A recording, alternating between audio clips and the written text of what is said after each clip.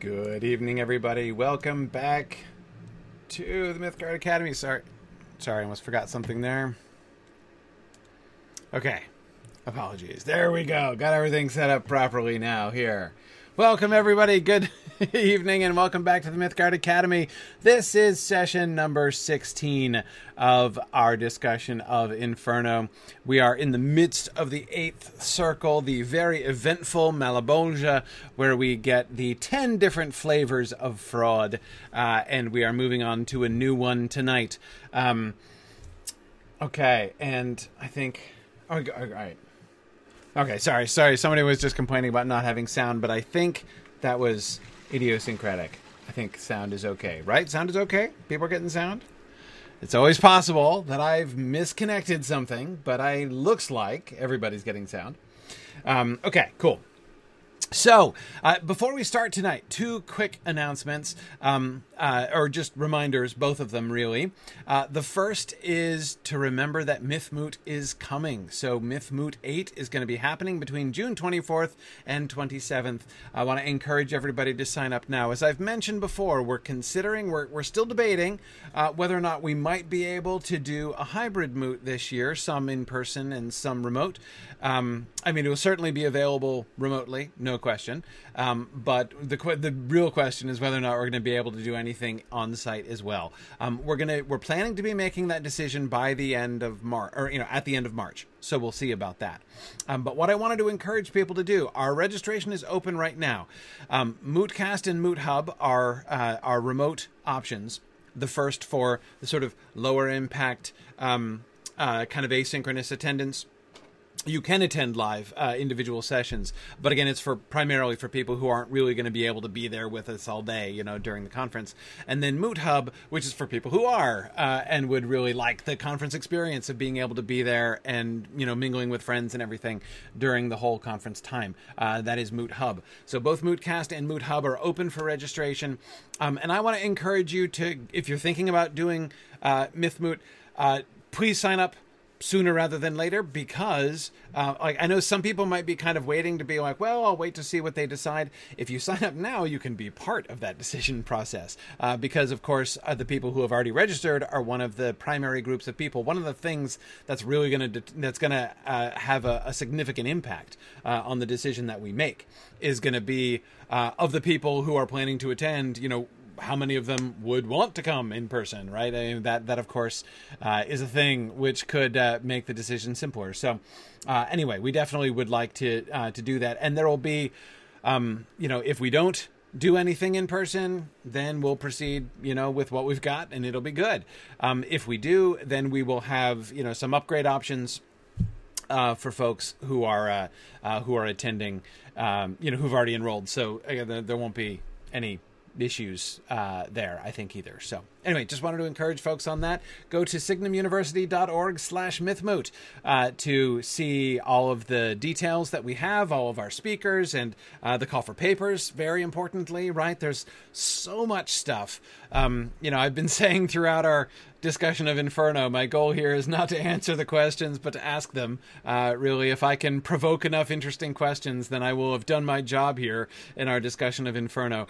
So I know there are lots and lots of interesting things to discuss, not only with this, but, I mean, goodness, remembering back to our wonderful Morgoth's Ring discussions and everything else before that. So lots of stuff, and so many of you have so many interesting questions and really interesting thoughts and reflections, so would love to see some proposals. I know that several of you have given talks at Mythmoot before, or made presentations, or led discussions, and it's been really cool. So hoping you will consider to do that. Again, go to signumuniversity.org/mythmoot, and you can find all the information you need for that. The second reminder that I have to give is about Signum Academy clubs. Our Signum Academy clubs are starting up. I'm very excited about this. Our clubs program is brand new.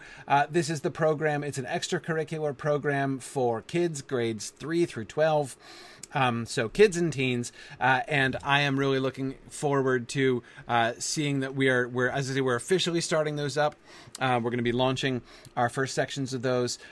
We've been organizing some things and working some things out with the state and everything, and that's all set now. And we are moving forward and very excited about it. We're going to have folks.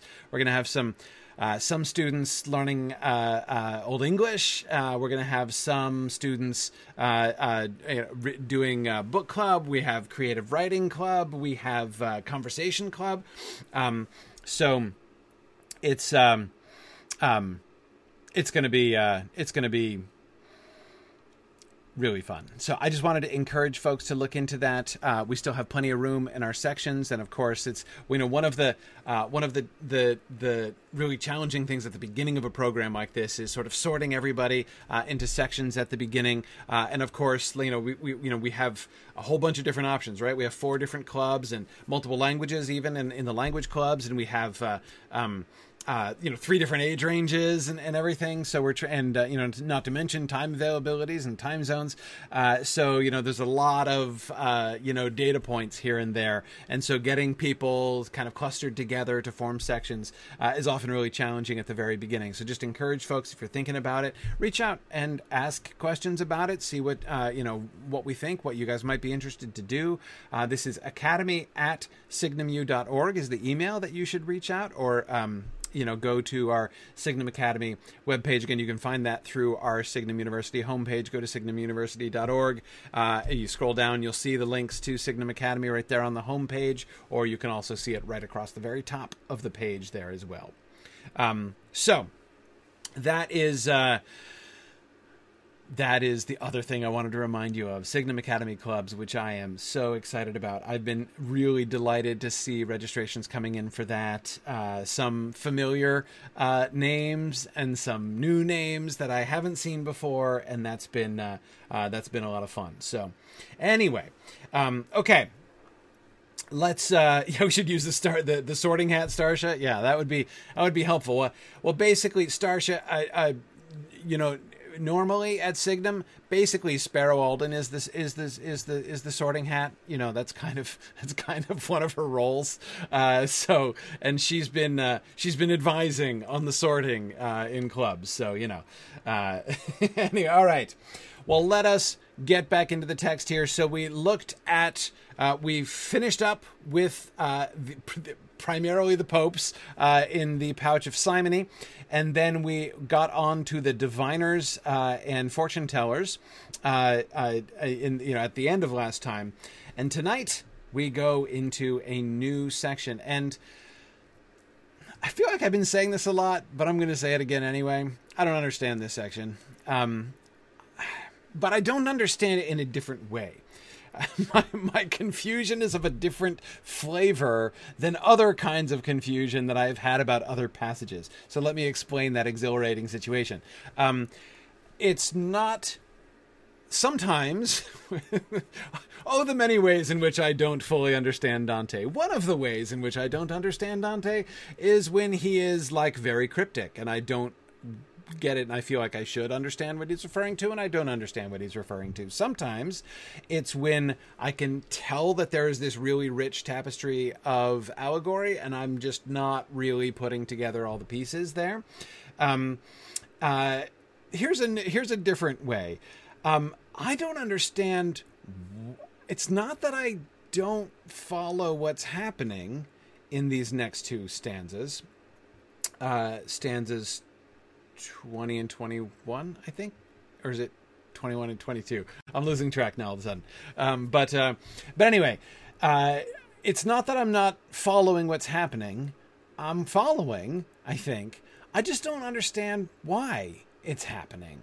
And in particular, what I am most curious about, uncertain about, is the representation of the demons in this next pouch. Now, this is the most I guess the most screen time, right, that the demons are going to get. We've seen them before. We were talking about the demons especially. So far we've had basically kind of 2 different categories of demons, right? One was the pagan mythology demons, right? Like Cerberus, most prominently, or Plutus, right?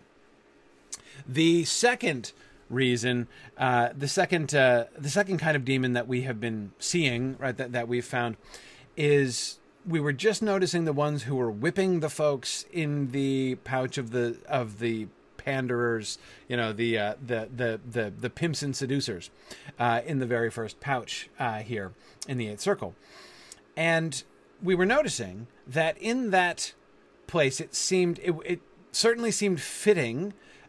We were pointing out, several you were observing, David, I think you were the one who made the observation originally, that they're being dehumanized. They're being herded like herd animals, right? They're being treated like beasts, in the way that they're being, sort of whipped and rushed along there, like beasts or like slaves.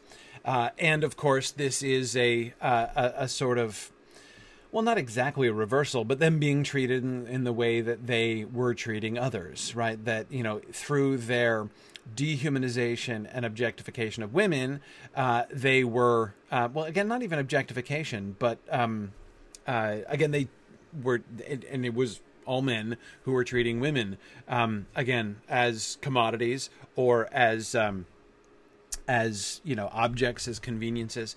And so it seemed sort of fitting in that way. Here, what on earth is going on? So, what is going on with these demons? Why are they here? What's happening with them? Who are they? And what is the deal with all this? So, those are basically my questions as we go into tonight's session. So, let us plow ahead. All right, it is 21 and 22. Okay, all right. I wasn't remembering. Okay. We came along from one bridge to another, talking of things my comedy is not concerned to sing. And can I just say how tantalizing that is? Talking of things my comedy is not concerned to sing. So something that does it fall below the range where it is worthy of attention within the poem, or is it above it? Right? Is it like, we were speaking of I have no idea what they were talking about, but it's interesting that we get this. We get this reference to private conversations that we are told we're not being told about, right? He goes out of his way he dedicates 2.5 lines of his comedy to telling us that his comedy is not going to cover this conversation that they're having here. Okay. We held fast to the summit, then stayed our steps to spy the other cleft of Malebolgia and other vain laments. I saw that it was wonderfully dark, as in the arsenal of the Venetians. All winter long, a stew of sticky pitch boils up to patch their sick and tattered ships that cannot sail. Instead of voyaging, some build new keels, some tow and tar the ribs of hulls worn out by too much journeying. Some hammer at the prow, some at the stern, and some make oars, and some braid ropes and cords. One mends the jib, another the mainsail. So, not by fire, but by the art of God, below there boiled a thick and tarry mass that covered all the banks with clamminess. Okay. So, tar or pitch. The next pouch is entirely full of what looks like tar or pitch. This black, sludgy, boiling liquid, right? It's not only liquid, but it's hot, right? Heated not by fire, but by the art of God. It is boiling pitch or boiling tar. Okay. And yes, Stephen, referencing ships. It's all about the ships. Now, on the one hand, this is a fairly clear kind of comparison to make, right? Where would you see huge vats of tar, being heated up and boiled? Well, in shipyards, they use a lot of tar in shipyards, right? To seal and waterproof the ships. So, just as I have, seen in a shipyard, huge vats of tar. So this was like a really huge vat of tar, is on the one hand a sort of sensible comparison. And honestly, if anything, it's really direct, right? Before me, I saw a vast sea of tar, which was, it was like when there's a big pot of tar boiling. It was boiling just like that other tar boils, right? And in one sense, it's almost too on the nose, or like suspiciously on the nose for an epic simile. I mean, that's not normally how his epic similes go. This sounds almost more like an anecdote than a simile, exactly. He's not comparing it to tar.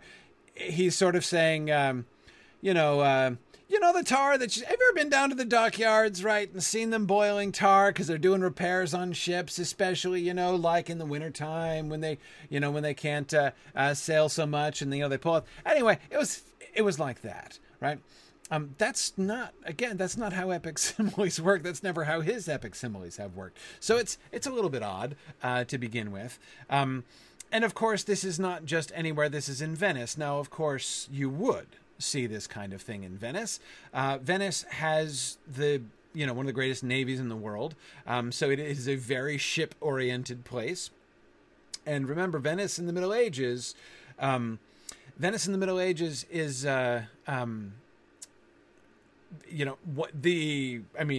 it's been one of the naval powers and specifically mercantile powers of the Western world for a long time now. So when we are thinking about the ships of the Venetians, we are not only just thinking about ships, we are thinking about other things like commerce, right? We are thinking about all of the things that the ships of the Venetians do, the exploration, the trading, and the sort of vast commercial empire that Venice has established through their ships. Now, good Sarah and Veronica on YouTube were both wondering about tarring and feathering. I do not know the answer to that question. That is, how far back and in what... I get the vague impression that tarring and feathering is a sort of an American thing, but I'm not sure that that's true. I don't know the history of tarring and feathering as a sort of punishment or a public shaming ritual. I will cheerfully hear any information anybody else finds on that subject, because I don't know. But I don't recall any references to that in the Middle Ages. I suspect mostly because I don't know, feathers are useful. It's tarring and feathering, whatever else you might say about it, is vast expenditure of feathers for sort of limited value. Okay, let's see. All right, David says Wikipedia claims the first reference to it comes from Richard I. Okay, wait, Richard I, David, like Shakespeare? Are we talking? Or no, in the court of Richard I. Okay, all right. Okay, hey, again, Tony's on YouTube as well. All right, okay. Interesting. Didn't know that. I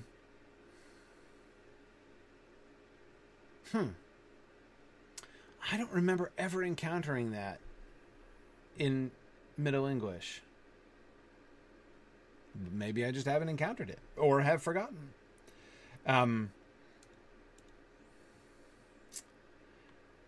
Interesting. Connected to the Navy and their landing in the Holy Land, Michael? Huh.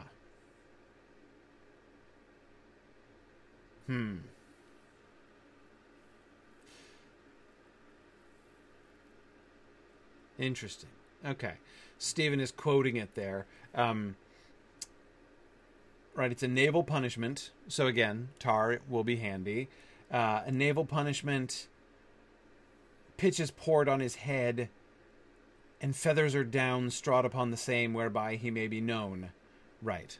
Okay. Interesting. Okay. No idea. No idea.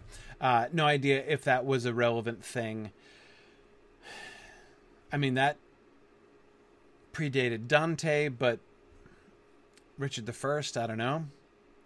That is, I don't know if it's something that would be relevant in Dante's world there. No,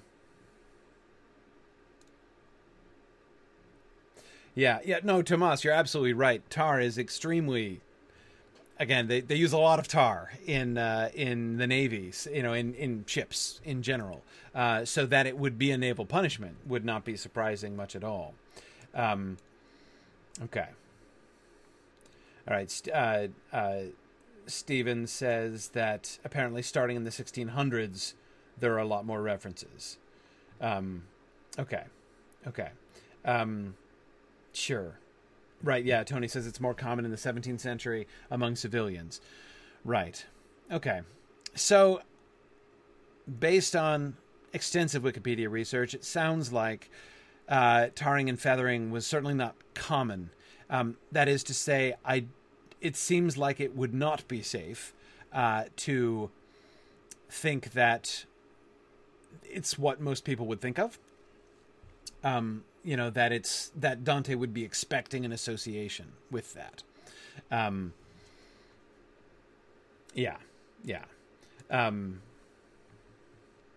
Right, exactly. Michael says it seems unlikely to have entered Dante's world at this kind of level. I agree. Okay, so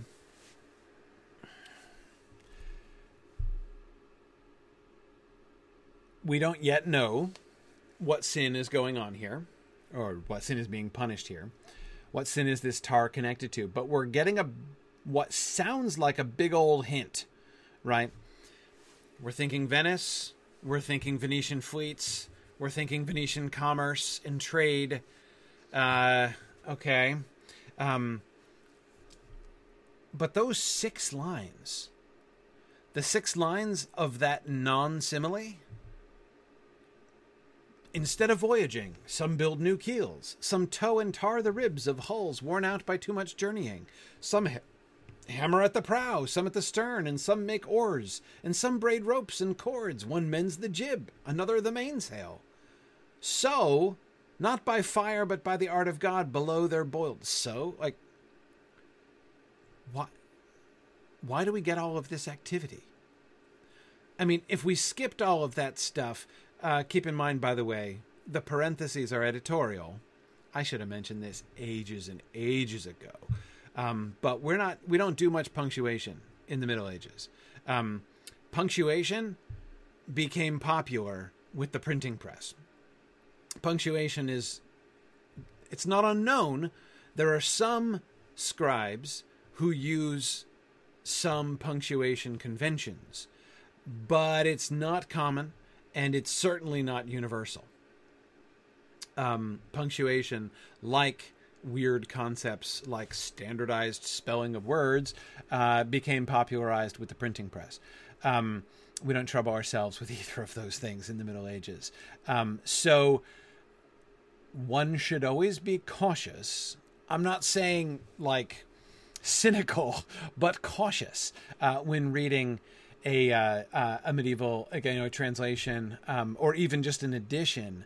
Even if you're doing something like reading Chaucer or Malory in the original, very often the original will not have included the punctuation, so the punctuation is editorial, and sometimes they're wrong, or at least I think they're wrong sometimes, or rather, let me say more generously, sometimes I disagree with them, and it might be me that's wrong, but that is to say, this is especially true this is especially concerning with things like quotation marks, because those are editorial. Very often they are, again, sometimes there might be some indication on a manuscript, but it is not very far from universal. And so therefore a modern editor will be guessing, sometimes with, a substantial weight of plausibility behind it, but sometimes there are dubious cases. Like, is that a quote or not? Is who's saying a particular thing, right? Those are sometimes doubtful questions. And moments like this, I find particularly interesting. Our translator and editor here has taken upon himself to put parentheses in there. And I don't totally disagree with this. I'm not saying I disagree. It sure sounds parenthetical. I mean, that whole, as I was saying, that whole 6 lines stands out as something almost entirely beside the point. So I can understand why I put it in parentheses. But just keep in mind that punctuation is editorial. So feel free to be skeptical about punctuation. Okay. Anyway, on we go. So this is true of so many things. Another place where people often forget to be skeptical about things like that is like even with things like the Bible, right? The New Testament, or the Old Testament for that matter, right? But I mean, I certainly speak in to the Greek in the New Testament, no punctuation. So, you can't take the sentences. That's a modern construction. Anyway, okay. So,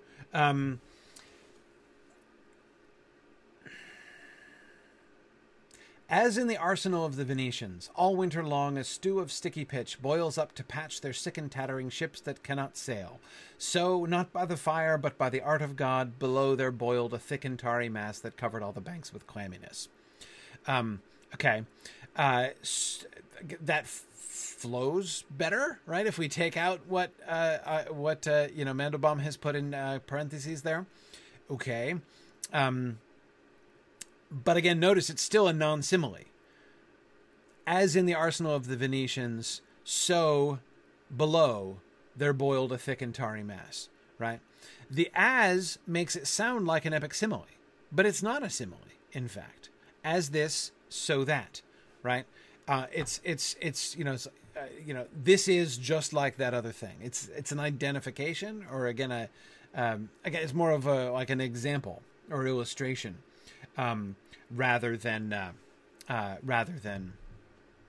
a simile, exactly. But then we get all this business in the middle. Instead of voyaging, some build new keels. Some tow and tar the ribs of hulls worn out by too much journeying. Why do we get all this ship maintenance? Some hammer at the prow, some at the stern, some make oars, some braid ropes and cords. One mends the jib, another the mainsail. What is this, Moby Dick? Like, why are we I mean, of course, Melville would have put in an entire chapter for each one of those elements, right? But still, like, why do we need all of this stuff? Now, Sarah has a very sensible observation. She says, I do feel like the frantic activity described in those lines fits in with the later frantic activity of the demons and the tone of these cantos. That is very interesting, right? It is very interesting that we are going to get, these sort of like dock hands, right? We're about to interact with the dock hands of hell, right? So I agree. There's a similarity in the kind of population, right? They are kind of clambering all over the place along, the edges of the water. They're using tools, right? But even beyond attempting to establish really crude similarities like that, Sarah, your observation is much, much better. You're right. There is a similarity kind of in tone there, and sort of setting the stage for this sort of high level of activity by large quantities of people, right, does kind of set us up in some interesting ways for that. Yes, an entire crew working over the entire ship. Yes, and that's, we do see a crew of demons, right? The demons that we're going to meet they've got a captain. They're a squad, right? Sort of like that. Yes. Good. Yes, Jocelyn, absolutely. Jocelyn was asking when I mentioned punctuation skepticism, are we skeptical of periods, sentence enders? Absolutely, yes. It's one of the places, the two places where I find myself most often questioning, like actually wanting to challenge an edition of a medieval text. First, as I said, is in quotation marks. Is that is that the character speaking or the narrator speaking? Which character is that speaking? Where does the character's quotation end and the narrator's words begin? Right? I mean, those are so that's the first overall topic. But the second most, Jocelyn, is the ending of sentences. Right? Like, does it actually stop there, or is it supposed to break in the middle? I mean, sentence enders is definitely one of the places where we can, where one can be skeptical. And I think often one should be skeptical. Yeah, absolutely, Bruce. Sometimes an issue with the Bible. Absolutely. Sometimes an issue with the Bible. Yes. Okay. Now I won't indulge.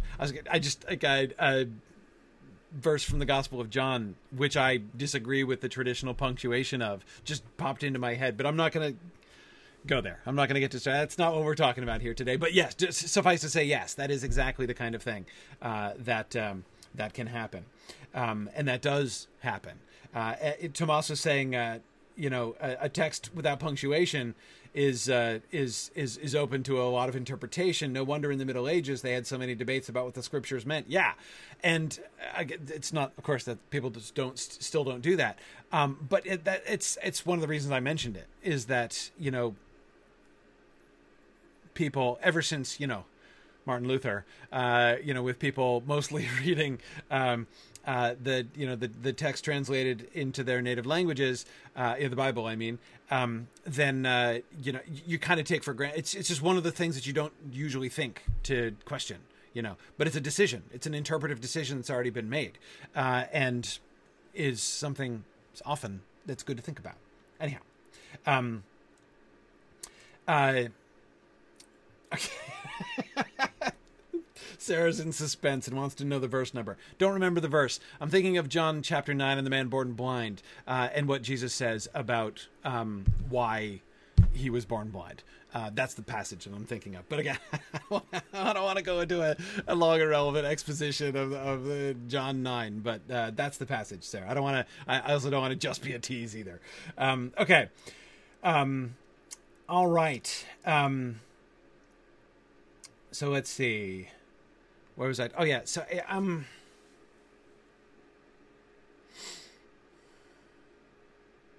I think I'm good.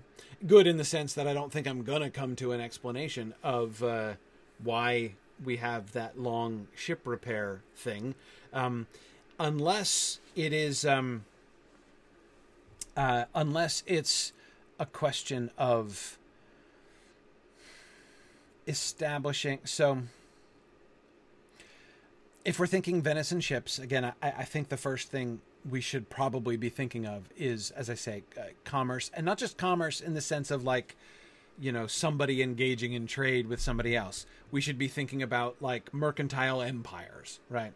And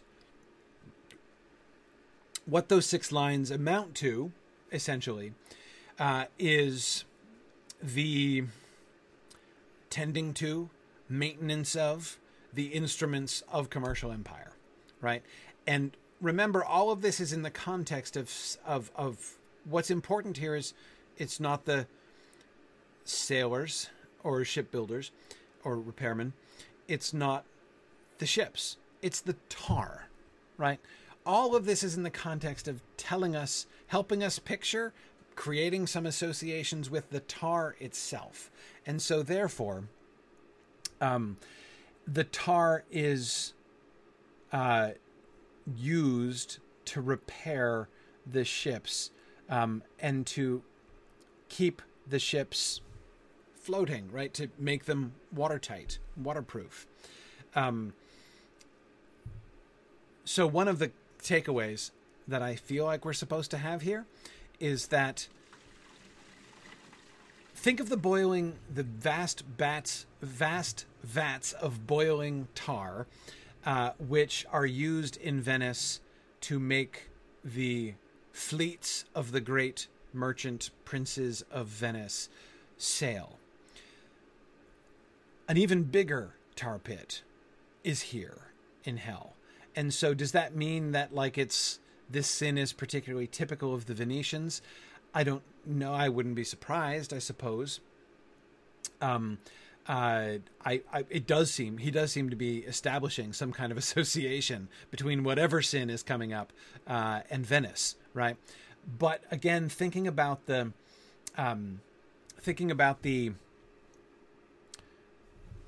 structure, the frame of this non-simile, right? The tar that is being used as a punishment to these sinners is just like the tar that keeps the merchant fleets afloat. That way of thinking it through seems kind of relevant. Okay. And while I watched below attentively, my guide called out to me, "Take care, take care." And then from where I stood, he drew me near. I turned around as one who is impatient to see what he should shun, but is dashed down beneath the terror he has undergone, who does not stop his flight, and yet would look. Okay, hang on a second. Let's try to understand that. So he's looking down at the tar, right? And then Virgil calls out a verbal warning, take care, and then draws him near, right? It sounds like he physically grabs him, right? And pulls him in. This is... he's just carried him up, right, from the pouch of the Simonists. So now he's grabbing him again. And then we get an epic simile. Not of the tar, but of Dante himself. I turned around. In what way, Dante, did you turn around? Help us to understand how you turned around. I turned around as one who is impatient to see what he should shun, but is dashed down beneath the terror he has undergone. One who is impatient to see what he should shun, but is dashed down beneath the terror he has undergone. So you're told to beware of something and you look at it, right? So he's looking around with dread, with trepidation, with horror, right? And who does not stop his flight and yet would look. So he is like someone looking over his shoulder, like running and looking over his shoulder, right? Someone who would not stop his flight and yet would look. It's a circuitous way of saying, I looked over my shoulder and, right, which seems to be on the one hand what he's saying. So he's both in the front part of that simile, he's describing what his look was like, right? He's describing his facial expression, even his own emotional experience in that moment, impatient to see what he should shun. He was just told to take care of what, right? But then is dashed down beneath the terror he has undergone, right? If somebody says, look out, you're like, look out for the, wah, right? I mean, he's terrified, right? But he also tells us where it is. It's behind him. Someone who does not stop his flight and yet would look. And then in back of us, I saw a black demon as he came racing up the crags. Ah, he was surely barbarous to see, and how relentless seemed to me his acts. His wings were open, and his feet were lithe. Across his shoulder, which was sharp and high, he had flung a sinner, upward from the thighs. In front, the demon gripped him by the ankles. Okay. So it's the demon that he is warned of first. So first of all, it's interesting to note that Virgil is cautioning him about the demon, right? Take care, he says. Look out behind us, because they're going up the bridge, right? He's looking down to see the sinners in the vast boiling pool of tar beneath him, and behind him up the wall of the pouch, this demon is racing, barbarous to see, relentless. He's running up. He's racing up the crag. He's racing up the cliffside. He's got his wings open. Because it's easy for winged creatures to, maintain their equilibrium on cliffs. It's well known. And he's got a sinner slung over his shoulder. Okay. Arthur, I'm not positive what he was barbarous to see exactly means. Like, why barbarous? I don't know. What is particularly barbaric about him? I don't think I get that line either.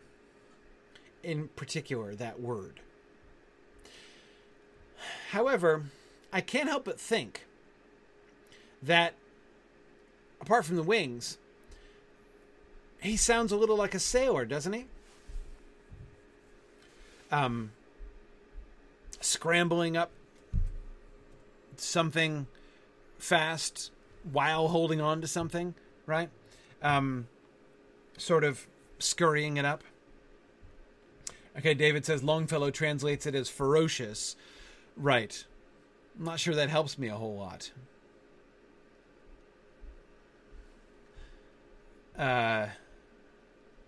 Yeah.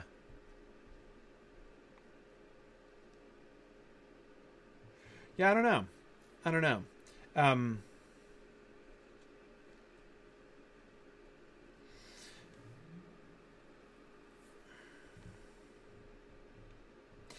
Michael, I think his shoulder is sharp and high. I think sharp is in cut at a weird angle. I don't necessarily think that his shoulder is like, knife-edged. He's got a knife-edged shoulder. It's possible he means that. But I suspect it means like sharply angled, perhaps. He's not proportionate. So like these dudes, right? These demons over here on the illustration behind me are basically just humans with wings. And I think horns. Yeah, I think they got horns too. That guy up there at the top here, I think definitely has a horn. But I don't think that's what he's describing here.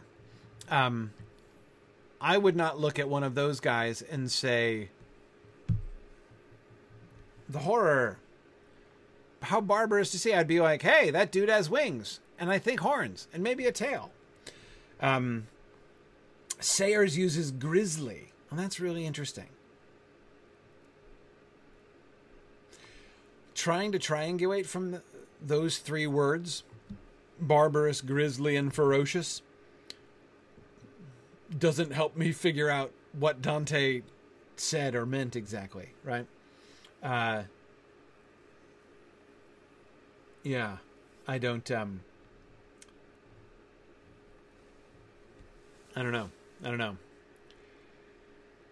But what seems clear from the context, that line, he was surely barbarous to see, he is very remarkable in appearance, right?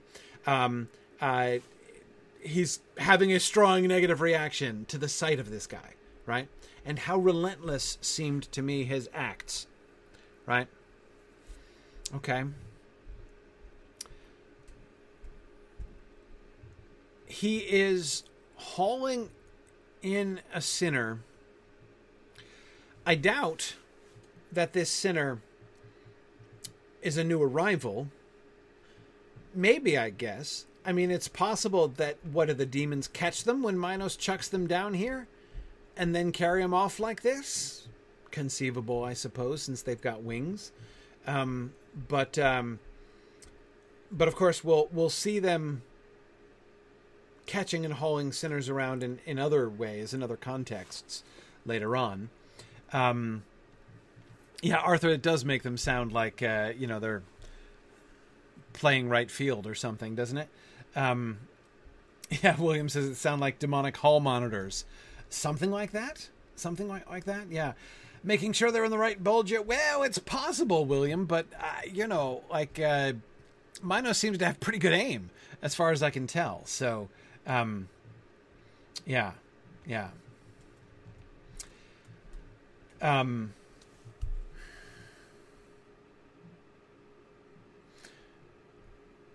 Well, let's see what we get. Let's keep going. sinner gets chucked in. The sinner plunged, then surfaced, black with pitch. But now the demons, from beneath the bridge, shouted, "The sacred face has no place here. Here we swim differently than in the Cerchio. If you don't want to feel our grappling hooks, don't try to lift yourself above that ditch." They pricked him with 100 prongs and more, then taunted. "Here one dances under cover, so try to grab your secret graft below." The demons did the same as any cook who has his urchins force the meat with hooks deep down into the pot, that it not float. Okay, so this is either an onboarding thing, right? This is either part of the orientation process of a new sinner, which I suppose is possible, or it's a punitive process. You are. If you don't want to feel our grappling hooks, don't try to lift yourself above that ditch. I think I said pitch accidentally. Above that ditch. Okay. They are like meat, which is supposed to stay submerged. If it floats high up on the surface, then it won't get cooked on top, right? So you get urchins, you get little kids to keep poking the meat and pushing it down under the boiling water, right?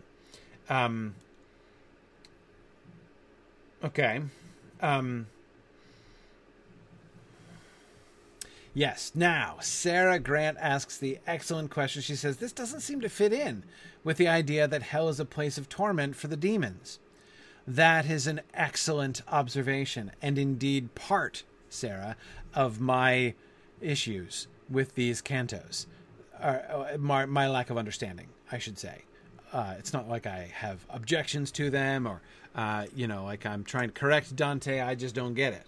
And it's one of the things I don't get. They seem to be having far too good a time here, I think, as far as I can tell.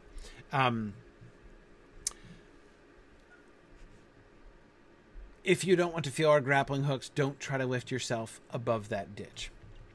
Even the... Even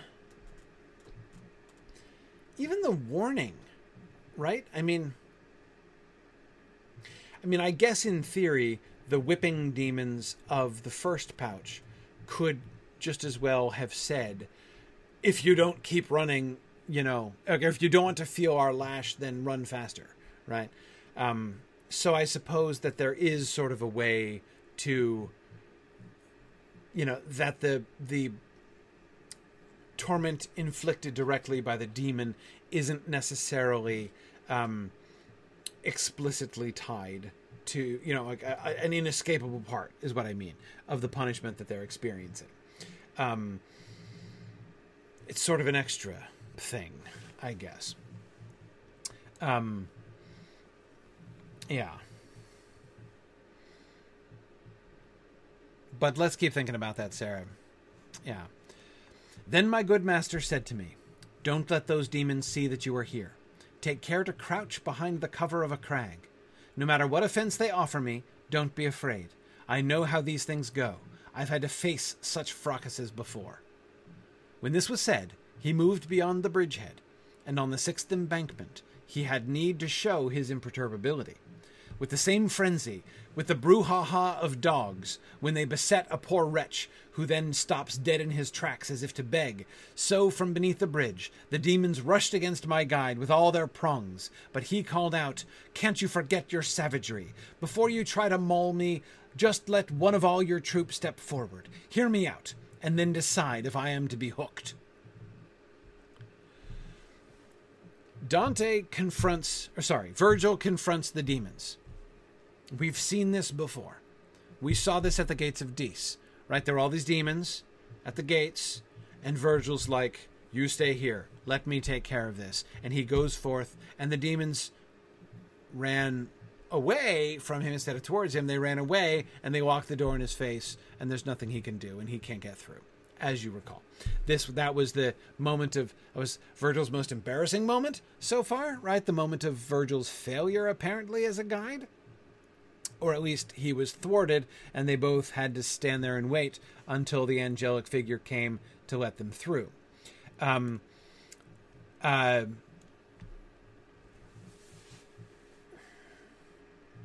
Here, it's parallel. There's a whole bunch of demons. Virgil steps out and says, you stay here and I'll go talk to them. Here, instead of running away from him, they all run towards him. And his words before he goes, no matter what offense they offer me, don't be afraid. I know how these things go, right? Sounds a little ominous, right? And especially as they're all running towards him. And of course, notice we are not told that he, acts afraid of them, but that that image that we get, right? That simile that he gives us there, with the same frenzy, with the brouhaha of dogs when they beset a poor wretch who then stops dead in his tracks as if to beg, right? That image of somebody with a pack of dogs running towards him who just like stands there and is like, please don't hurt me, right? As the dogs rush towards him. That's what he's compared to. But he does call out authoritatively to them, enjoining them to forget their savagery. Before you try to maul me, just let one of all your troops step forward, hear me out, and then decide if I am to be hooked. He does not take an authoritative stand, right? His words are not, you cannot stand against it. We are in, he doesn't, he's not flashing his badge, his Beatrice badge. He's not claiming the authority of the Almighty, delegated authority of the Almighty. He's asking to negotiate with them. Let one of all your troops step forward, hear me out, and then decide if I am to be hooked. This is presumably what they're all thinking. There's a shade. Let's grab him with our hooks, right, with our pitchforks, and let's chuck him into the tar.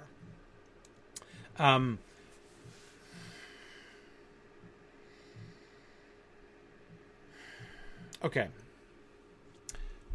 Hang on a second. What's the sin? What's the sin? And how does this make sense? What kind of patterns can we see? Graft. Yeah, graft. Corrupt government. Taking bribes.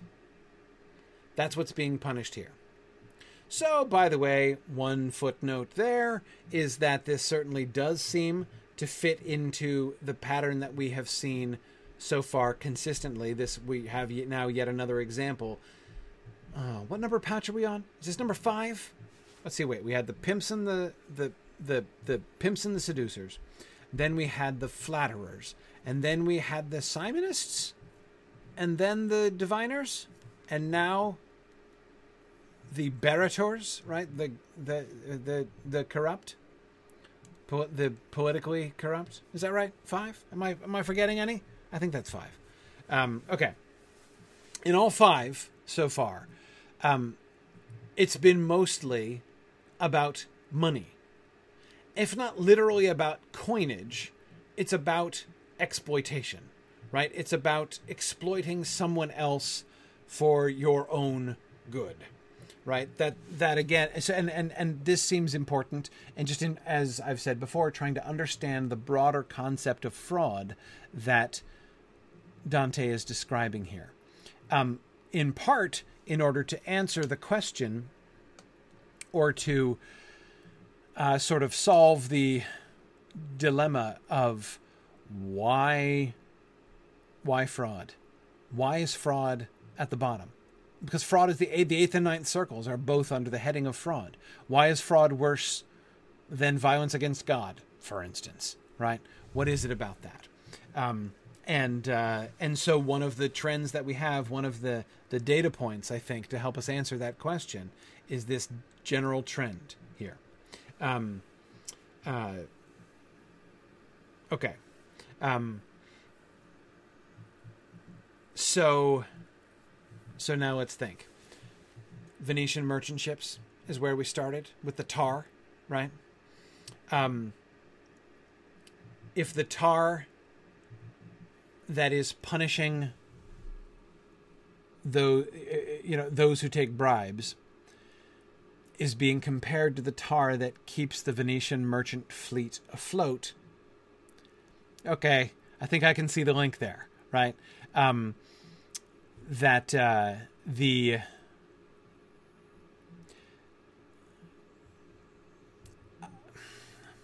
Except you'd think that the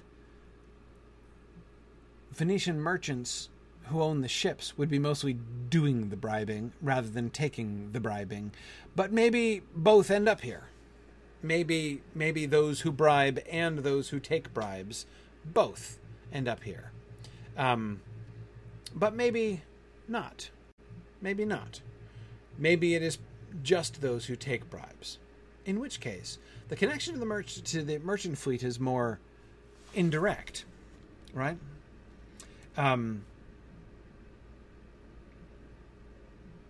Yeah. So, I think I agree, Bruce. I think I agree that it's odd that public corruption would be one notch worse than corruption in the church.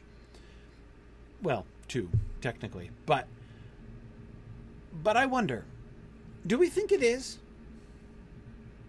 I'm not positive. I'm not positive that... Yeah, I've even been asking that question, but thanks for bringing it up. I definitely should.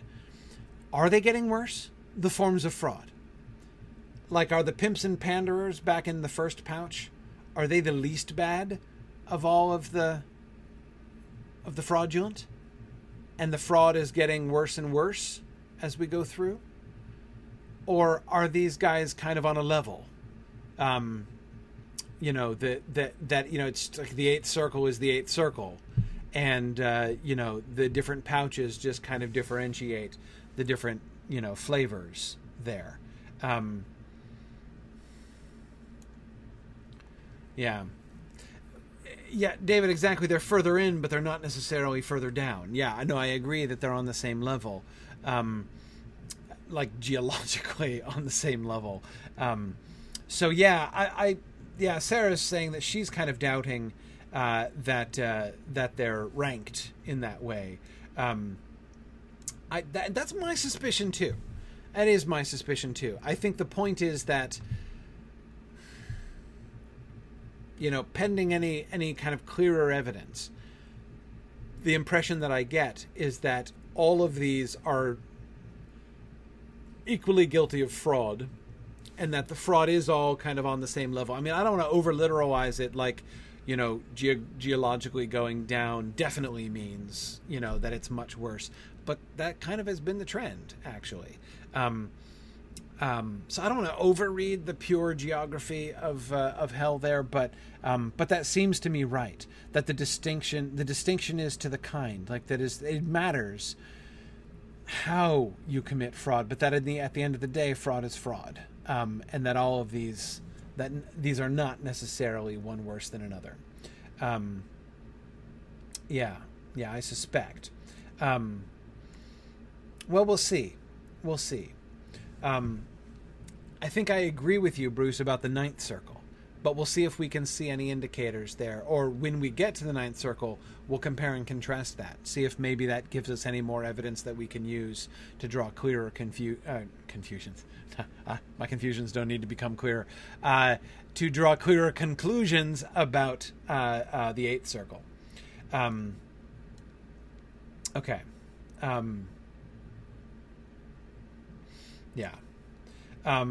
Okay. Veronica points out that maybe the merchants are members of the Tariff Council. They're evading, contributing financially to the city and getting out of paying taxes on their own goods. Very possible. I mean, there could be lots of different kinds of graft going on there, and that the merchants are involved. I mean, as Stephen was saying earlier, both offering and taking bribes are defrauding, the laws of society. So it isn't like one is perfectly fine and the other one is the really bad thing. Tony, I think it's a really good way to say it, thinking about the different pouches, that it's sort of a difference in kind, not necessarily a difference in degree. So far, that's what I'm thinking. But again, I stand prepared to be corrected on that. But now let's think more about the punishment. The tar. Not about the ships, right? forget the ships for a second, or rather, we've thought enough about the ships and about Venice. I don't want to overfixate on Venice and the Venetian merchant ships. I want to think about what the tar here is being used for. So there's this sea of boiling tar, and they not only are thrown into the boiling tar, but they are continuously submerged within it. They're not allowed to poke their heads or anything up above. Now, keep in mind, this is interesting in the context of what we saw, for instance, in the Seventh Circle. I can't help but think. So we've seen, this is the third time we've seen something like this, right? There were the Wrathful in the Swamp of Styx, some of whom were like completely submerged and some of whom were less completely submerged. We saw this in the Seventh Circle, right? In the fiery river with the violent of the violent against others, right? That first section, that first zone of Circle number 7. And there we had some were standing in the river where it was only ankle deep, and some were standing in the river where it was like, up to their eyebrows. They didn't have a choice about that. It was just how it worked, right? Just as in the Styx, if I'm remembering correctly, we were told that there were some who were completely submerged underneath. They couldn't rise up. There was no choice there. They weren't free operatives. These guys tend to be free operatives. They're being told the rules by the demons as if they have a choice, right? Don't you try to poke your head up or something bad's going to happen to you, say the demons to them, right? Well, wait, they can? They can stick their heads up? The people in the, who are eyebrows deep in the burning river of blood can't choose. They can't, they're physically incapable of sticking the other parts of their body out of the river in order to try to gain some, release or comfort from their torments. So these are left intriguingly free to act, right? Now, we've seen something like this before in the rest of although the folks in the first zone of the Seventh Circle didn't seem to have a choice, the ones in the burning river, as I was saying, those later on did. That is, both the blasphemous who are lying on their backs and looking up, and the runners, right, the sodomites, and the usurers, all of the violent against God, well, except for Capanius individually, but he's a special case, were described as putting out the flames, right? They were constantly like smacking as if their flies were biting them, because the fires, were descending, and they were like putting out the flames. And what's more, the sodomites could run, right? And we were told, Latini said that if he stopped running, then he would be forced to stand still for 100 years, and it would be way, way worse, right? So they were able, in a sense, to kind of make things better for themselves. But what's the difference? Well, okay, no, I'm not talking about differences yet. There, it seemed that the rules of the circle, right? The sort of the rules of the divine justice that they're being punished by, essentially had the effect of creating the punishment. Like the running is part of the punishment that the divine justice has for them, right? The teachers and other folks that we saw.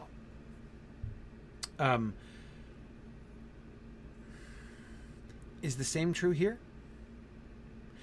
Is the very freedom that they have to act, the Barators here, the bribees, is that part of does it create the circumstances of their punishment as well?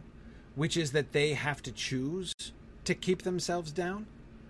They can get up above the water, but is this, again, sort of a semi kind of Tantalus situation?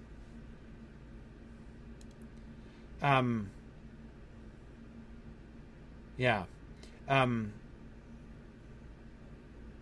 Yeah. Now, Stephen, I think that you're onto something. David is thinking along similar lines. Stephen says, it sounds like all the sinners here poke their heads up when the demons aren't nearby. So just as in life, they're trying to circumvent the rules. Yes. Yeah. It does sound kind of like that, doesn't it? Right? They are being put in a situation where they're constantly trying to get around the rules. They're being punished, right? And what do? They're constantly, and that fits with what we've seen, right? The continuous recapitulation of the sin. I'm going to try to to bend the rules in order to profit myself, right? Now, of course, the whole circumstances have changed. The circumstances have, in a sense, inverted, right? Instead of the situation being like, I'm going to do a wrong thing, I'm going to commit a crime, right, in order to enrich myself, right, in order to make myself, to take myself from being comfortable to being wealthy, for instance. Instead, now it's they have to do the same thing, even just to try to receive a slight reduction of the torments that they're receiving. And their transgressions are, well, at least frequently, punished by these demons, who would seem to be part of the system, right? Which, again, Sarah Grant, comes back to your question before, right? How are these demons being punished? Are these demons in hell, or are they warders in the prison, right? Are they servants of the Almighty? Because remember, hell is not Satan's domain. Hell is God's domain. That's been made very clear. Remember, Dante was just talking about that. Remember, he was just talking about the artistry of the divine justice.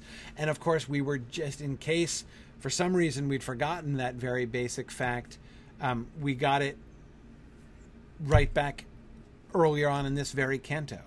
So not by fire, but by the art of God, below there boiled a thick and tarry mass, right? It's not Satan who is causing this pitch to boil for the torment of the sinners. It's God who is causing the pitch to boil, right? So are the demons contractors who are working for God part of the divine punishment? That would seem weird, right? I mean, not obeying God is kind of like in the definition of demons, so that seems unlikely. So how do we understand that here? Let's see. Let's keep going. O Malacoda, do you think I've come? My master answered him, already armed, as you can see, against your obstacles, without the will of God and helpful fate? Let us move on. It is the will of heaven for me to show this wild way to another. At this the pride of Malacoda fell. His prong dropped to his feet. He told his fellows, since that's the way things stand, let us not wound him. My guide then spoke to me. O you who crouch, bent low among the bridge's splintered rocks, you can feel safe, and now return to me. At this I moved and quickly came to him. The devils had edged forward, all of them. I feared they might fail to keep their word. So we have some drama here, right? We have some drama. It is Dante's fear originally. What looked like, again, based on Dante's simile, right, his visual description, it sounded like Virgil even had a moment, right, as all the demons are rushing towards him, that it reacted like a beggar reacts who is, has a pack of dogs pelting towards him. But then he speaks calmly and he explains, right, I'm not one of your clients, right, I'm not here to be thrown in the pitch. And now he shows his credentials. Do you think I've come against your obstacles without the will of God and helpful fate? It is the will of heaven for me to show this wild way to another. Which means, by extension, you better not mess with this other guy either, right? And now he calls him out of hiding, and there's Dante been crouching down. Know what I can't help but notice? He did it again. Dante keeps physically paralleling himself to the sinners in the pouches. Remember right before we got the twisted backwards heads of the diviners? He kept drawing attention to what he was doing with his own neck, how he was craning his own neck to look around, right? And leaning his neck and his head, and then we've got their necks craned around backwards. Oh, wait, and what did he do as soon as he gets past it? He's just past the pouch of the diviners, and Virgil says, take care, and what does he do? Twist his head all the way around backwards, like one who's running that way but looking back this way, just like the diviners in the previous pouch. And that's the direction he's looking back to. He's turning his head around backwards to look back at the people whose heads are twisted around backwards, right? And now Virgil says, okay, there are these demons with pitchforks. So what you need to do, keep your head down. So crouch down and keep your head low so they don't see your head and try to grab you by the hair with their pitchforks, which is exactly what they do to the bribers, right? It's exactly what happens. All of these people in this circle are trying to keep their heads down lest the demons snag them with their pitchforks. Now, again, I'm not saying that Dante is, that it's exactly the same. It's not exactly the same. I'm just saying, I keep noticing this, right? That physically, the physical positions, bodily positions that Dante keeps describing about himself keep being similar to the physical situation of the sinners below him.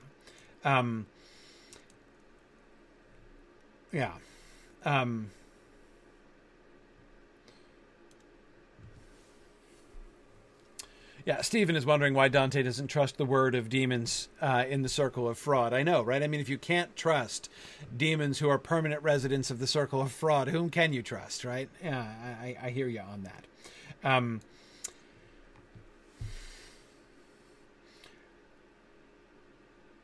I can't help but think, as I've said before, as I was saying last time, I can't help but think that Dante, most of the time, in many of these cases, is aware of the fact that he is not without guilt, right? Is Dante kind of hinting at a let he who is without sin cast the first stone kind of situation, right? He's not going to get all high and mighty on most of the fraudulent. There's one very notable exception, of course, that we saw last time, and that is, of course, the popes in the circle of simony. But, of course, it's fairly easy for a lay person to not be guilty of the sin of simony. I've also never committed simony, I'm proud to say, but I should probably not preen myself on that too much, as I have not really had so very many opportunities to commit the sin of simony. But anyway, but anyway, the point is this now seems to me several times that he's putting himself in that very interesting position. But let's keep going. My body huddled closer to my guide. I did not let the demons out of sight, and the looks they cast at us were less than kind. They bent their hooks and shouted to each other, "And shall I give it to him on the rump?"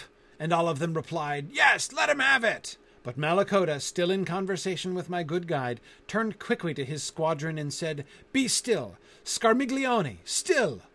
To us he said, "There is no use in going much further on this ridge, because the 6th bridge, at the bottom there, is smashed to bits. Yet if you two still want to go ahead, move up and walk along this rocky edge. Nearby, another ridge will form a path." Oh, well, now he's a helpful guide, right? So you've got the other demons who are rowdy, right? Wildness is one of the things that has been several times. Even that word, the barbarous word that we weren't really sure about, even that seems to point to wildness in some way. That seems to be one of the things that the different things have in common there.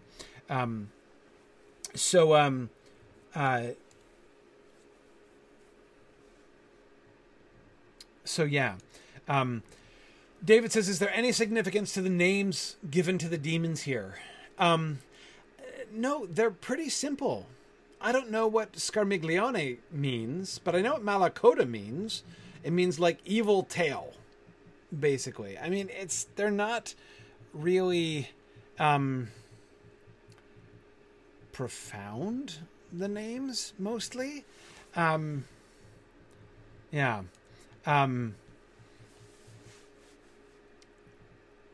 So anyway, they're wild. They're rowdy. Malakota knows what's what, though, right? He's their leader, and now he's trying to keep them in line. Be still! Still! And then he starts giving them guidance. Oh, yeah, no, if you go this way, bridge ahead is smashed to bits. No good. If you still want to go ahead, move up and walk along this rocky edge. Nearby another ridge will form a path. Okay, yeah, no worries. So now he's all kinds of helpful, right?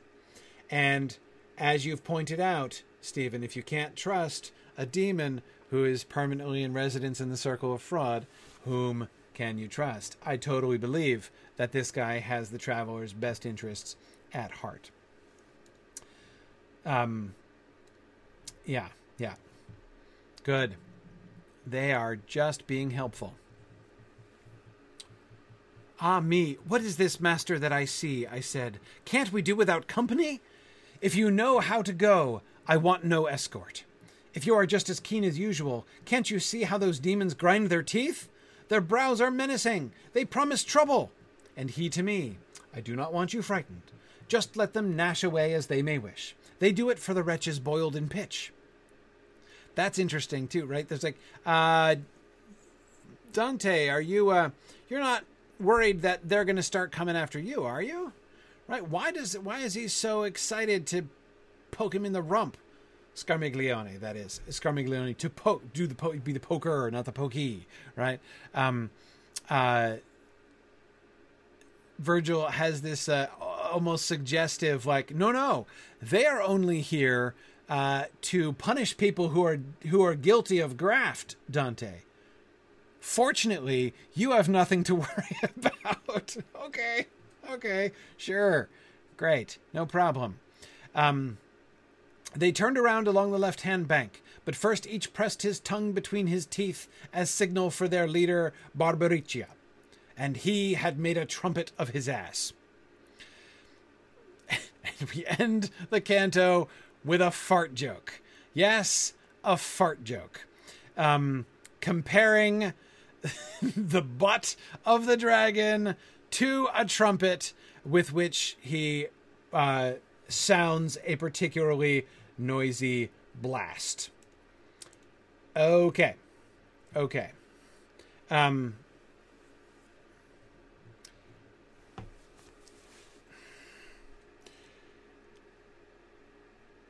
What?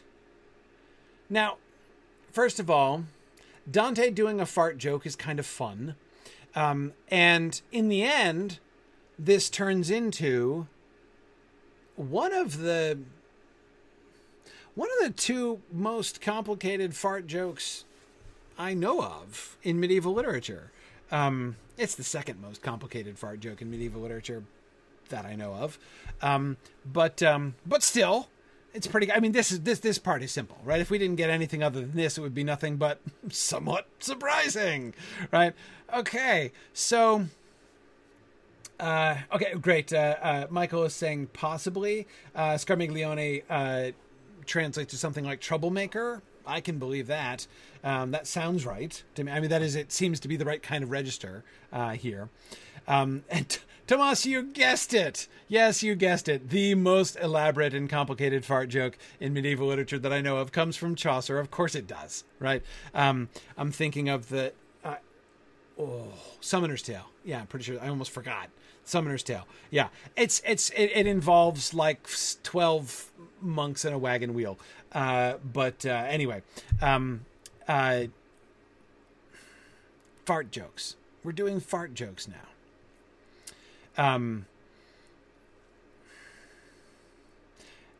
And their leader who's not the leader. Malakota is their leader, right? The spokesperson who's speaking with Virgil. It's like the leader of the gang of the demons who want to misbehave, right? They like push this guy forward, and he farts tremendously. What, in protest? I don't know. Anyway, and that's it. That's the last line of the canto. The canto ends with this pronouncement. And he had made a trumpet of his ass. Okay. Using rude language again. Dante using rude language again. But at least that's over, right? Okay, it was unexpected, but all right. And then we start the next canto. Before this, I've seen horsemen start to march and open the assault and muster ranks, and seen them too at times beat their retreat. And on your land, O Aretines, I've seen rangers and raiding parties galloping, the clash of tournaments, the rush of jousts, now done with trumpets, now with bells, and now with drums, and now with signs from castle walls, with native things and with imported ware. But never yet have I seen horsemen, or seen infantry or ship that sails by signal of land or star move to so strange a bugle. No, it's still the fart joke, actually, right? Just a 12-line elaboration on the fart joke. Yeah.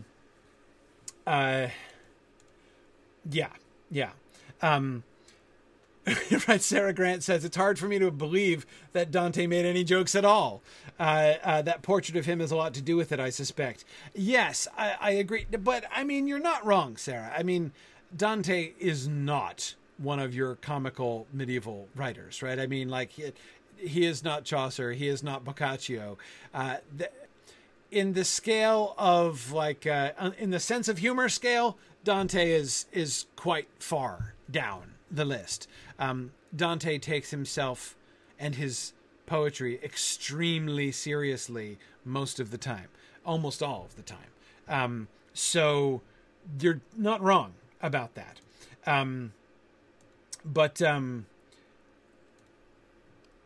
Yeah. Jennifer says, and now we'll analyze the three theological levels of this fart joking. Exactly. Now, what does the fart represent on the anagogical level? That's exactly the question. Yeah.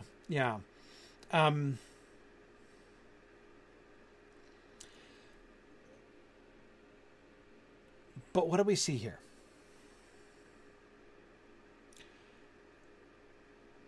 He is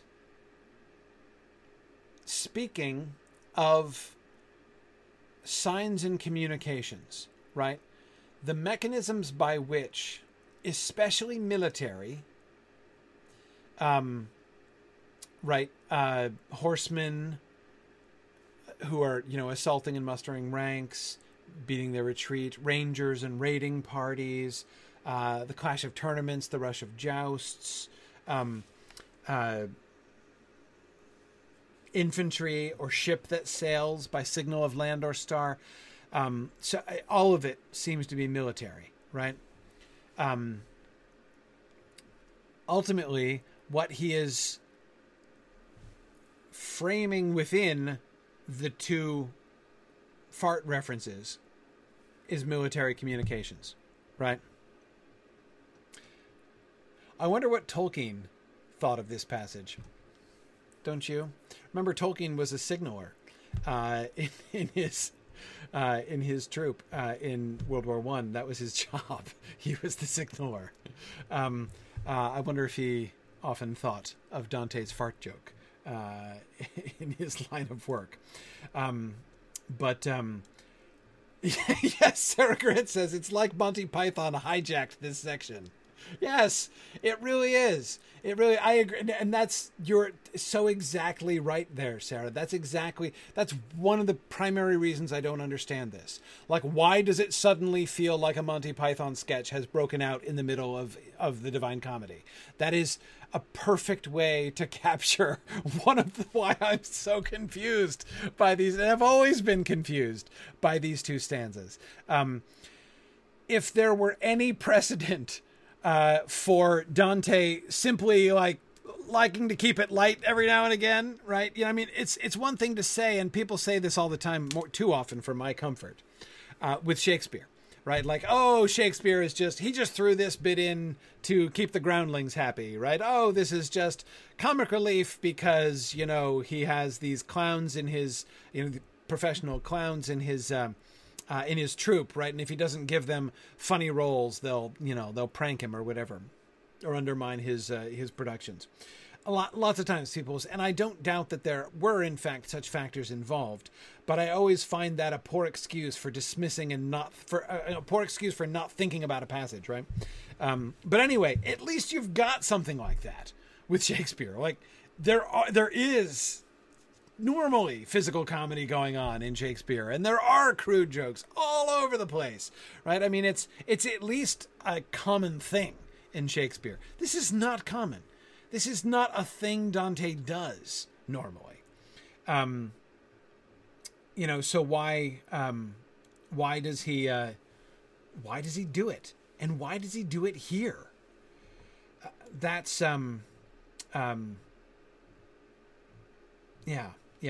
that's I don't know. So like the tone of this, I don't know. I don't get it. These demons, they just seem weird, and weird because they're kind of funny. I remember my undergrad professor calling these demons the Keystone Cops of the underworld, right? And they're kind of like that. I mean, it's kind of like Monty Python. It's kind of like the Three Stooges, right? It's odd. But let me go back to the military signaling thing.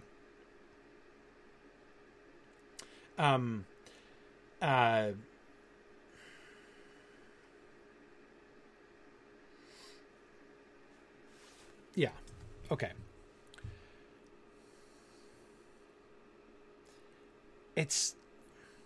I can't help but see this as a kind of mockery, right? At the very least, the resounding flatulence of this one demon is a travesty of military signaling, right? Man, this sounds exactly... Sarah Grant, it's funny, now that you mentioned Monty Python, I just realized that I always, in the back of my mind, had the visual image of that Terry Gilliam picture of, the angel literally putting a trumpet in his rectum in order to blow it in that, that animated scene in the Holy Grail. Always had that picture in my head and never even really scrutinized the connection there. Yes. But anyway, like I said, it's very least a travesty, right? A mockery of this kind of signaling, right? Of bugles and bugle calls and bugling. I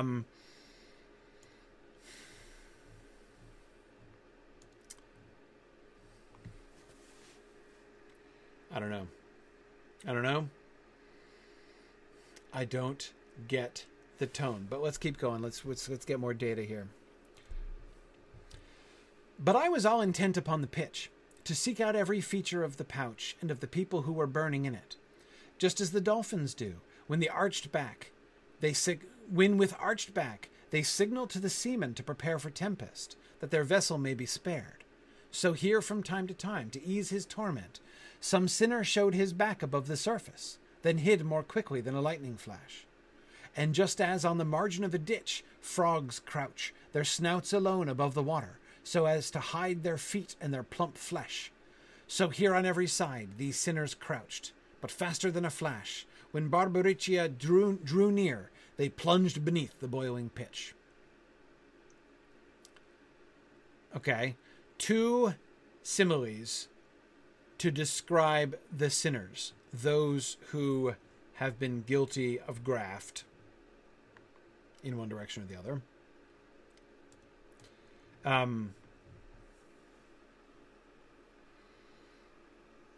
Okay.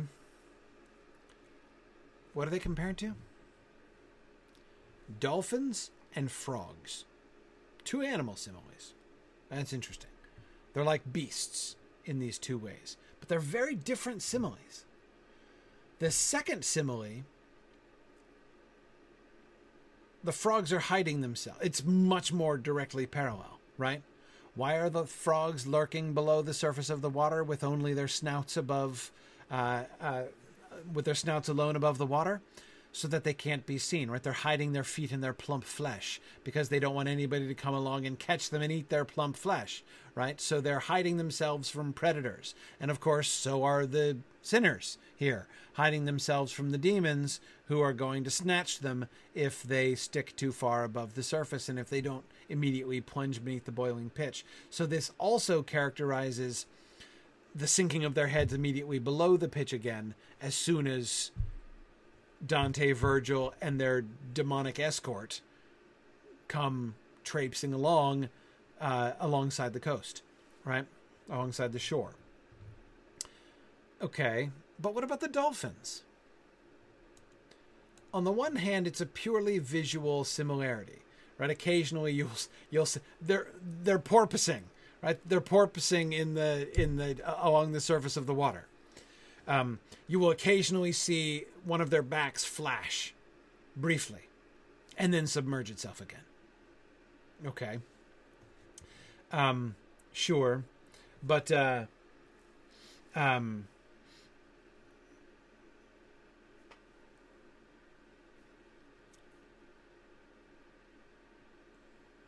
but how are they compared to? It's not just the physical comparison to the dolphins. Just as the dolphins do, when with arched back they signal to the seamen to prepare for tempest, that their vessel may be spared. They are a sign, we're told, that a storm is coming, right? So the appearance of the backs of dolphins in the water is an indication that a storm is coming, and so it enables the seamen to prepare for tempest, that their vessel may be spared. They're a sign. They're a sign. A sign that can be interpreted of the thing to come. And it's a sign of a thing to come. And it's a sign by which other people take warning of evil to come, right? You might avoid disaster. You can avoid shipwreck by preparing your vessel for the day of tempest, right? And seeing the backs of the dolphins flashing in the water will do that, right? I think I'm seeing it now. I think I'm finally seeing it now. And the thing is, I don't think the dolphins mean to do it. There's nothing here that suggests that the dolphins are themselves, that they're agents of the Almighty, right? That they're ministering angels sent, with the intention to warn people, right? Or that the dolphins themselves are showing mercy.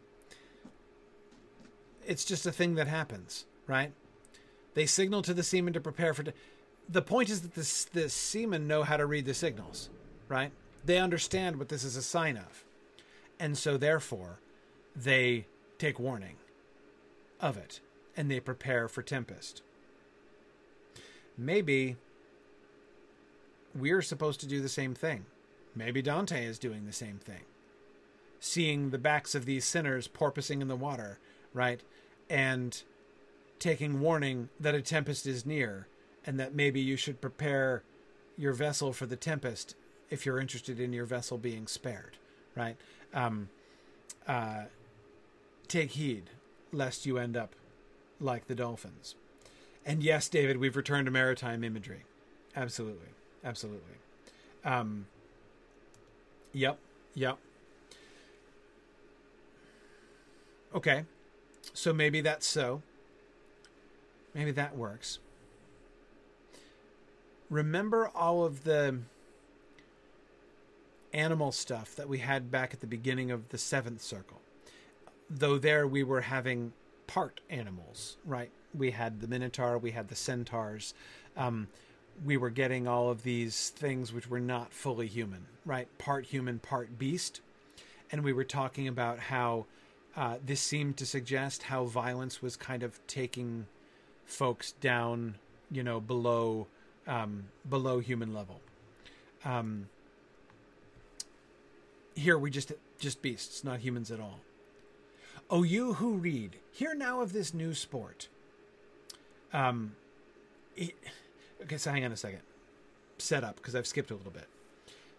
One of the dudes who is like frogs, right, is too slow.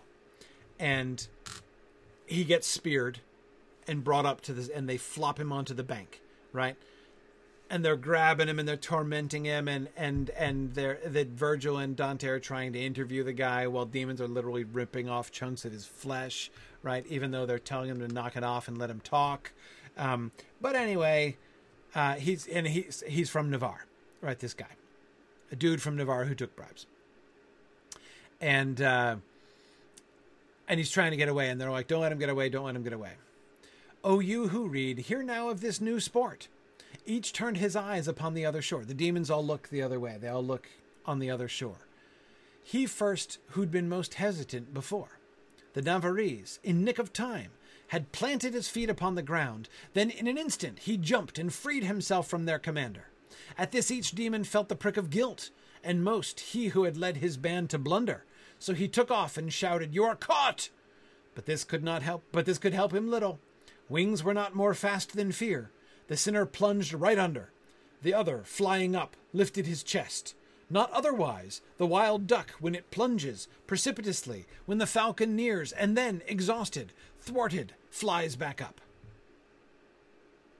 Okay, so this dude gets away from the demon and dives back into the boiling pitch. And the demon takes off on his wings, right, and dives down. So he's like the falcon, and the sinner is like a duck, but the duck dives underwater, and the falcon has to pull up because he doesn't want to get in the water, right? So he pulls up from the water, and then, exhausted, thwarted, flies back up. Okay. Hooray! We're cheering for the sinners now. He got away to his fiery punishment, so I guess that's good.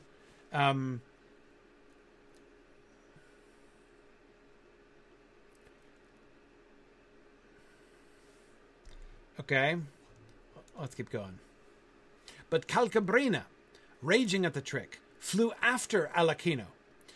Alacino, I think, right? Alacino. He was keen to see the sinner free and have a brawl. And once the Navarrese had disappeared, he turned his talons on his fellow demon and tangled with him just above the ditch. But Alacino clawed him well. He was indeed a full-grown kestrel, and both fell into the middle of the boiling pond. The heat was quick to disentangle them, but still there was no way they could get out. Their wings were stuck, enmeshed in glue, like pitch. And Barbariccia, grieving with the rest, sent 4 to fly out toward the other shore with all their forks, and speedily enough on this side and on that they took their posts, and toward those 2, stuck fast, already cooked beneath that crust, they stretched their grappling hooks. We left them still contending with that mess.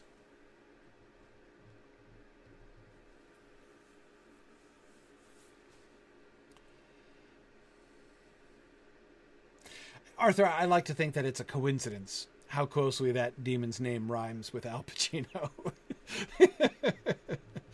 Yeah, I like to think that. Right, now Stephen says, now we know how the demons of this circle are punished. I think we do.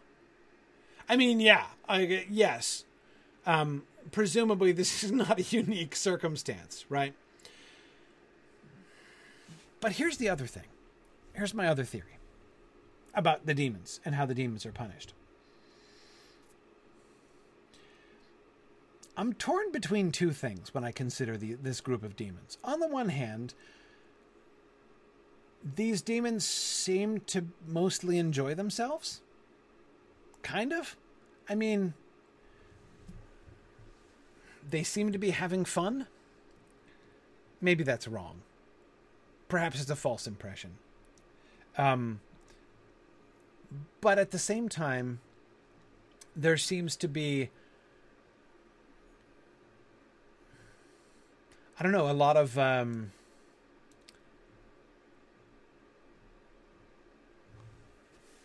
frustration, too. Unlike the demons with the whips, back with the pimps and seducers, these guys don't get, I mean, they threaten a lot, but they don't get to do much. And yes, David, you're right. We get more animal imagery, but now it's referring to the demons, right? First, they were like dolphins, the sinners. Then they were like frogs, and then they were like a duck, right? And now the demons are also like animals. They are like a falcon, like a kestrel, right? Okay. And David, I agree that the use of the animal imagery, and notice he returns to the same image, right? First, he compares him to a falcon chasing a duck, and then he was indeed a full-grown kestrel, right? We get the return of the same animal image, right? The bird of prey image about him. There seems to be an indictment, right? That in some way the sin of the sinners here is similar to the sin of these demons. That, of course, would be similar to what we've seen elsewhere, right?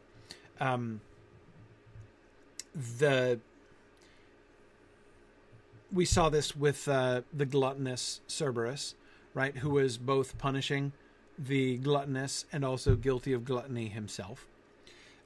You could even make the argument with the whipping demons back in the first pouch, that they were dehumanizing people by, whipping them along like beasts, but of course they are humans, right? They are also themselves recapitulating the same sin of those whom they are whipping, right? So a link between the sin of the demons and the pouch or circle in which they're located is something that we've seen before. But I don't think, I can't think that it is merely the fact that the sinners go into the pitch, and apparently these demons too themselves also go into the pitch sometimes. That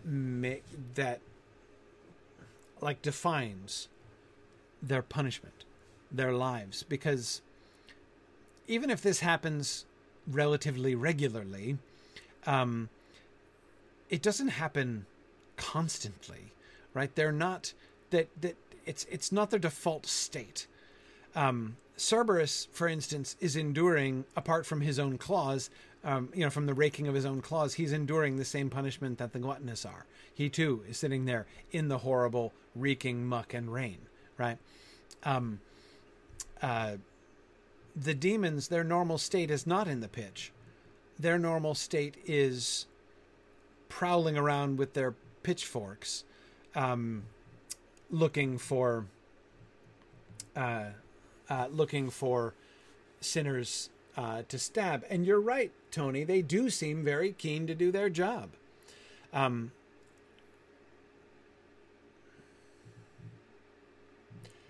They have, but again, it seems to be. Oh, by the way, I skipped some of the other animal imagery. When the one sinner gets hooked and flopped up on Dante thinks he's an otter, right? There are several other animal imagery moments. Stephen, exactly. That's more along the lines that I'm thinking. They're the ones trying to enforce the rules that the sinners are trying to circumvent. And in that way seem to me more a part of the kind of loop of graft, essentially, right?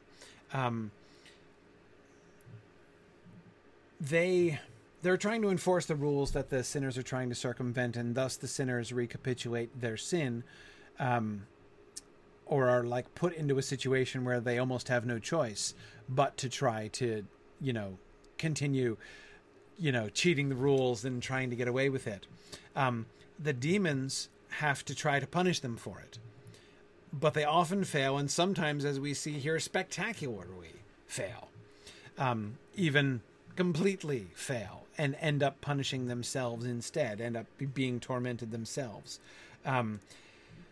So yeah, Carrie, exactly. I do think that it would be, is what is being highlighted here, and maybe this has to do with the tone of the passage as well, with the whole sort of slapstick element of this, right? That like we are getting a glimpse of,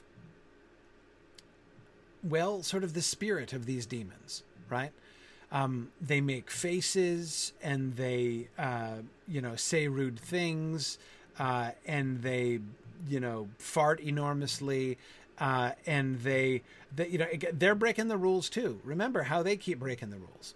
They're breaking the rules because they are told that they can't hinder Virgil, and so what do? They try to hinder him more indirectly, right? By telling him that the bridge ahead is out. And then Malakota does that, but then the others who are told to behave don't behave, right? And they're constantly mocking and jeering and trying to get in on them. And then when they've got the sinner out of the tar, and Virgil and Dante are trying to interview him, they keep like sneaking around and darting in and ripping off flesh when they're not supposed to. They're breaking the rules too, right? They are equally ill-behaved as well. They do not listen to authority, and they try to circumvent authority however they can. Is their role? I mean their role in the poem. Is their role in the poem to illustrate this is the spirit of bribery? Those who feel like they can break the rules, those who feel like they can rewrite the rules, this is sort of what they're really like. Even with the fart joke comparison to, military signaling and stuff like that, to military bugles, is even that a sort of an indication of the kind of travesty of this, right? To take something, well, potentially grand and noble, if not at the very least kind of spectacular in the sense that it's making a spectacle, right? But anyhow, so it's, but also, complicated and ornate, and involving a lot of discipline and coordination and practice and all that kind of thing, and instead they just are farting. Right, it's just the kind of debasing of all of that thing. Is there a similar, a parallel kind of debasement? Is this an attempt at some kind of expose? Like this is those of you who try to job the system and try to believe that you can enrich yourself at the expense of the suckers who are obeying the rules. Yeah, exactly, Stephen. Bribery makes a mockery of the actual legal system, just as the fart joke mocks the military signaling. Yeah, that's exactly the kind of thing that I'm thinking of. Yeah. So that's my best theory. That's my best theory, not only about why these demons are here, but again, why these demons are here in this circle, but why these demons are here in the poem at all. Why we get these weird two cantos that feature these slapstick demons, these ill-behaved slapstick farting demons. I don't know if that's enough of an answer, but it's the best one I got. Anyway, I'm going to end class on time today, and we've come to the end of 22. So we did 2 whole cantos today. So how about that? More next time. We'll come back to Canto 23 next time. So thanks everybody for joining me, and I'll be here next week. So I'll see you guys next week. Bye now.